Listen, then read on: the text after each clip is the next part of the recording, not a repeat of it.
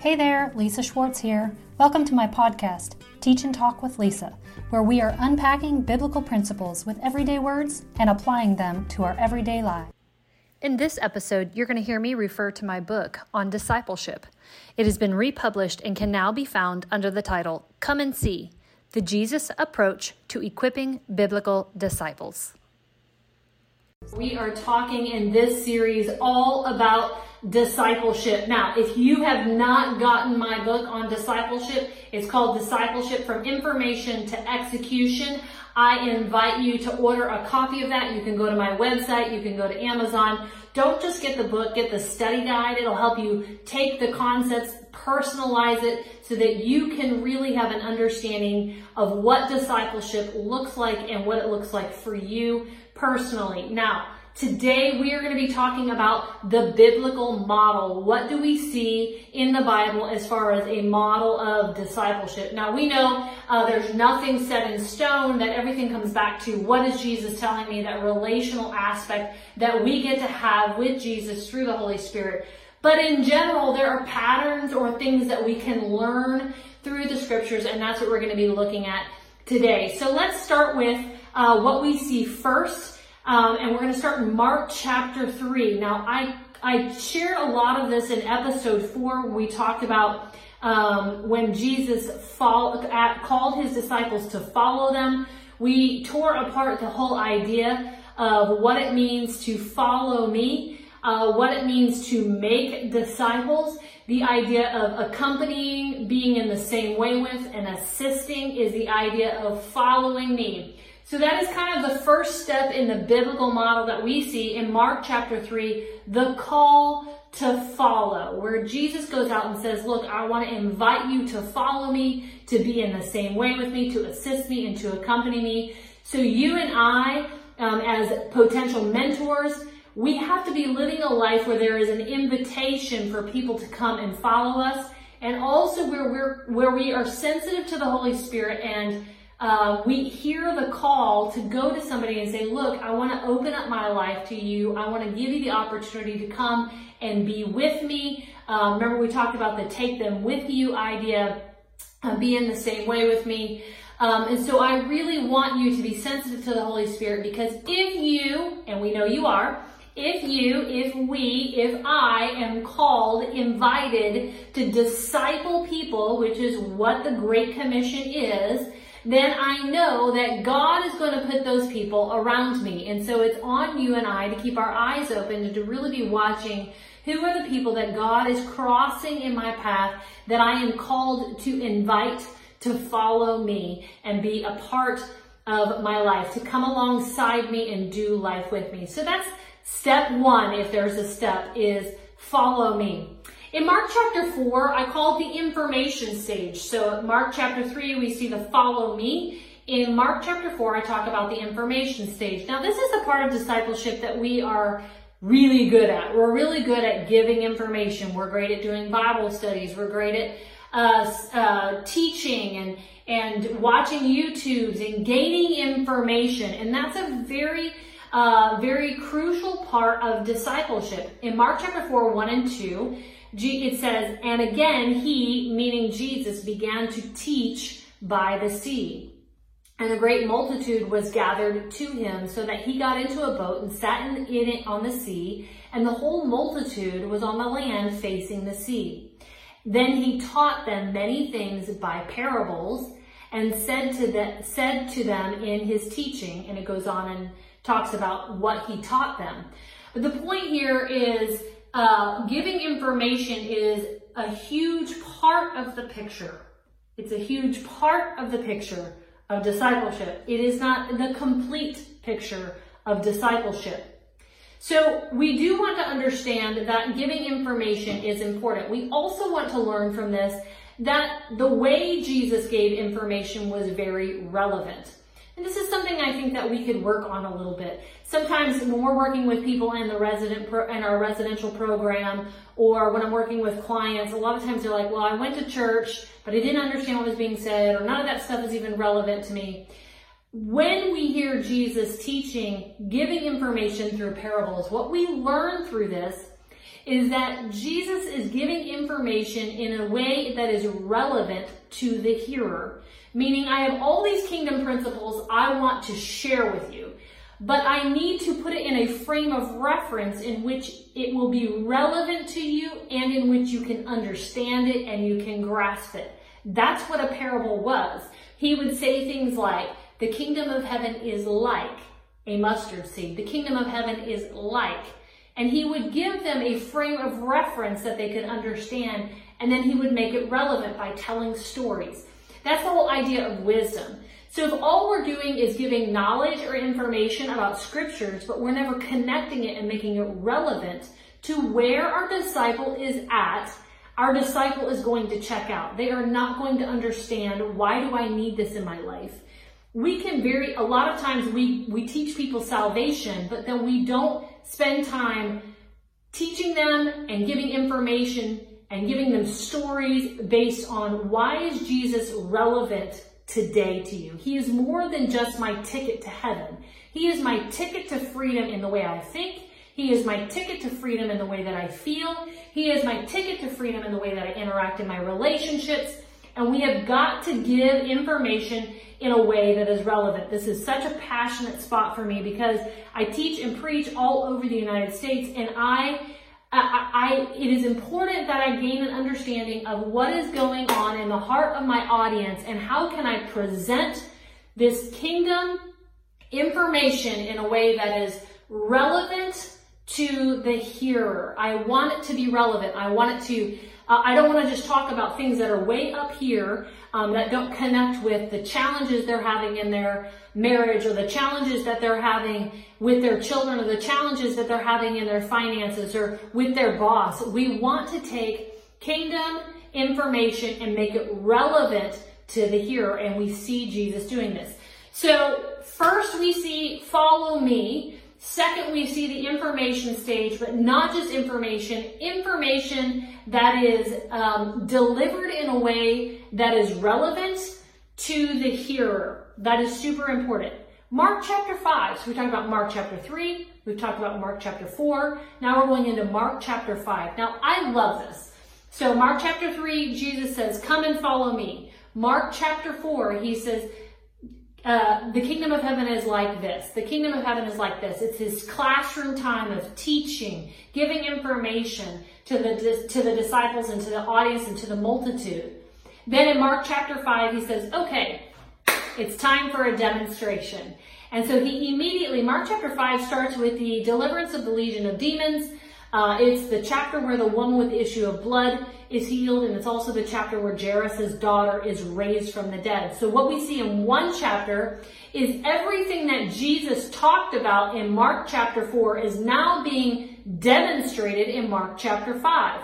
He demonstrates deliverance. He demonstrates healing. He demonstrates resurrection, restoration, the blessings, the fullness of the kingdom rushing back into somebody's life. So he basically says, I've given you all this information that is relevant, but now let me demonstrate what it looks like.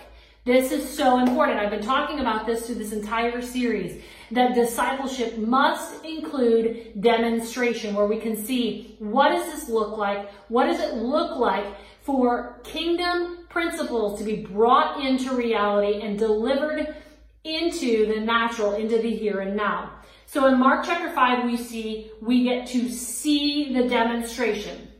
Now I want a side note here, and I want to talk about, and I mentioned this in one of the previous episodes, I want to talk about the see one, do one, teach one that we see throughout our entire culture. Attorneys, education, the health field. That is how they teach and train nurses, for example. They see it done, they get to do it, and they know when they have mastered it, when they can teach it. So we see the see one, do one, teach one. So we have follow me, give you information. That's the classroom time. So if I am a nurse, I'm going through nursing school, there's going to be that classroom time where I'm sitting, I'm reading the manual, I'm getting information, and then I'm going to have my lab where I get to see somebody doing whatever it is they're doing. Maybe it's taking blood, putting in an IV, whatever it is. Then they're going to watch me do it, and then they're going to say, when you can teach this, that's when we know you have mastered the skill. So we see this process throughout the scriptures. Jesus has his classroom time in Mark chapter 4. In Mark chapter 5, he has his demonstration where the disciples get to see it. And then in Mark chapter 4, or Mark chapter 6, he activates it. It's a time where he gets to say, he lays hands on the disciples and he says, now go and do it. Okay, so we're walking through this entire process. Again, if this was a biblical model, taking a look at Mark chapter 5, the demonstration where you get to see it. Remember, John 1:4 says, and the Word became flesh and dwelt among us, and we beheld his glory. We got to see kingdom realities through Jesus and the way that he lived his life, but we also got to see it through the demonstrations, what it looks like to minister that. So we got to see what it looks like, but we also got to see what it looks like to minister those realities. We think about when we're well, maybe you don't role play with your children. When I'm doing parent training, when I'm working with parents, I always tell them, look, I want you to do some role play with your kiddos. Don't just tell them how not to behave. And also don't just tell them how to behave. Demonstrate for them what that would look like.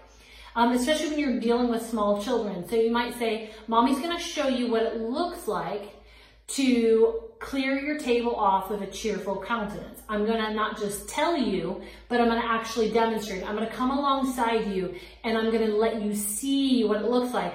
And then I'm going to come alongside you while you do it. And I'm going to walk with you through doing that. Okay, so now we're looking at that model that Jesus had. He says, look, I'm going to demonstrate for you all this information, and now I'm going to lay hands on you, and I want you to go and do it. So there's this progression over and over and over again.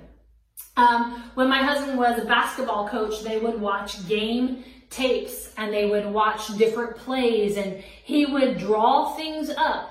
But the next step was actually going out and doing it. So he could teach them on paper a play. He could give them information. They could watch the play by watching game tapes. But at some point they had to step onto the court and they had to practice it so that when they were in the game, it would become automatic. So we're shifting now to Mark chapter 3, where we're activating all of that information, all that we've seen, and we're putting it into action by practicing it. Jesus does this with his disciples. He says, okay, in Mark chapter 3, I've invited you to follow me. In Mark chapter 4, I've given you information. In Mark chapter 5, I've demonstrated what that looks like. In Mark chapter 6, I want you to go now and activate all this information by actually doing it. Then we see in Acts chapter 2, where the disciples now step into the role of the disciples, and they are teaching and they are training and they are demonstrating, they are releasing, they are ministering, they are teaching it. We know they have mastered the gospel because they're no longer just watching it, but they're now turning around and they're teaching it to others. Other people are coming up underneath of them and they are being discipled by the disciples. This is so important, and this is how we start that multiplication process. This should be a part of your goal as you are discipling people. There will always be somebody younger than them, somebody who is less spiritually mature, not as maybe as mature in the spirit, not as their understanding of scriptures. And so we should be encouraging our disciples to constantly be discipling others, because the more they disciple, the more they will begin to master those skills. So we see this cyclical process that should be happening, that was happening in the scriptures. In my book, I read on page 62, but Peter, from Acts chapter 2, Peter, standing up with the 11, raised his voice and said to them, "Men of Judea and all who dwell in Jerusalem, let this be known to you and heed my words." Then those who gladly received his word were baptized. And that day about 3,000 souls were added to them. And then they continued steadfastly in the apostles' doctrine and the fellowship and the breaking of bread and in prayers. Now all who believed were together and had all things in common.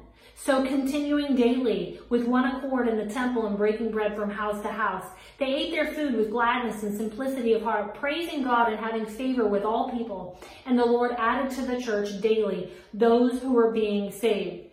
Look, we don't just see the multiplication of converts. We don't just see evangelism here. But notice they continued steadfastly in all the apostles were doing. So there was an invitation for them to come in and to begin to do what we are doing. So I'm summing up this model here by saying we see this in Acts chapter 2. All of these years that they spent with Jesus discipling them, now became the process by which they brought other people into the kingdom.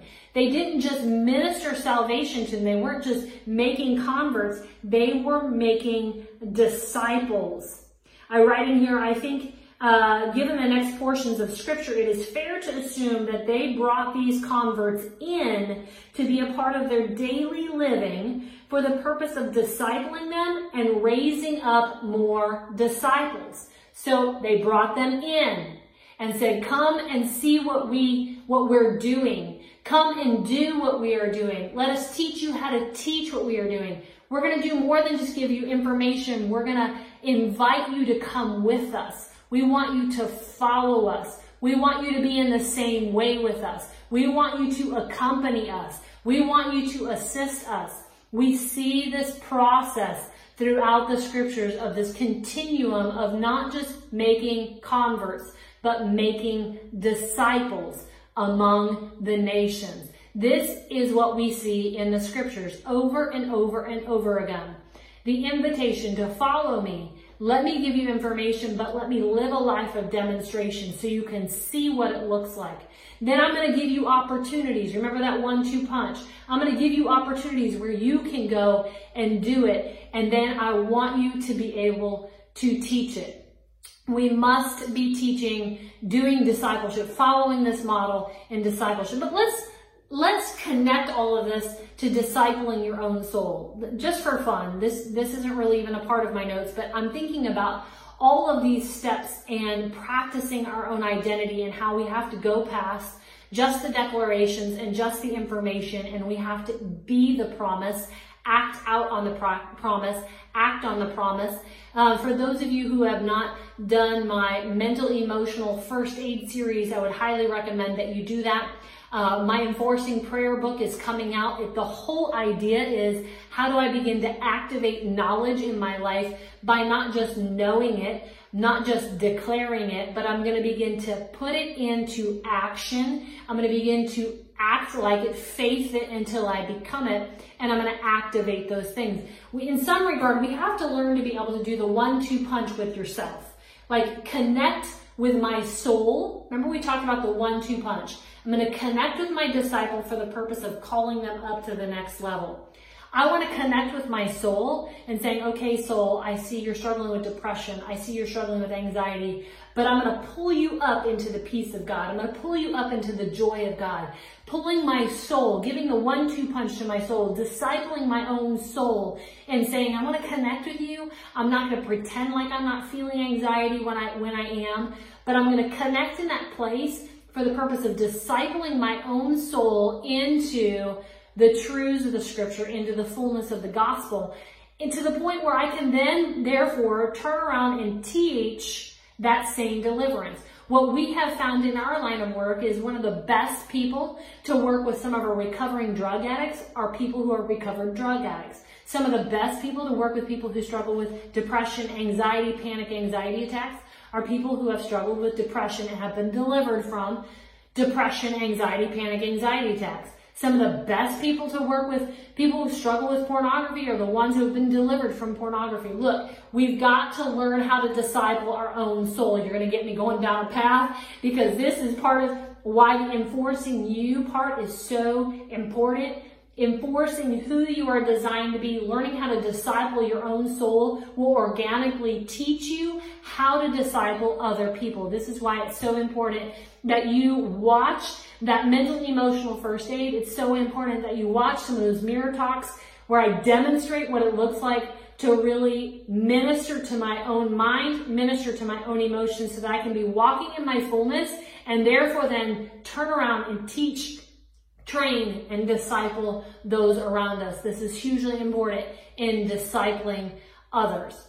Okay, you guys, that wraps up today's episode. We're going to be talking in the next episode on what it looks like to be a disciple, or to be a mentor, to be a Paul, what it looks like to be a Paul, and what is our goal with those we are mentoring. Then we're going to have some guests on. We're going to be talking with a youth pastor who happens to be my son, and we're going to be talking with a gal that I have discipled for years, and now she is discipling others. So we're going to get to see that process in play.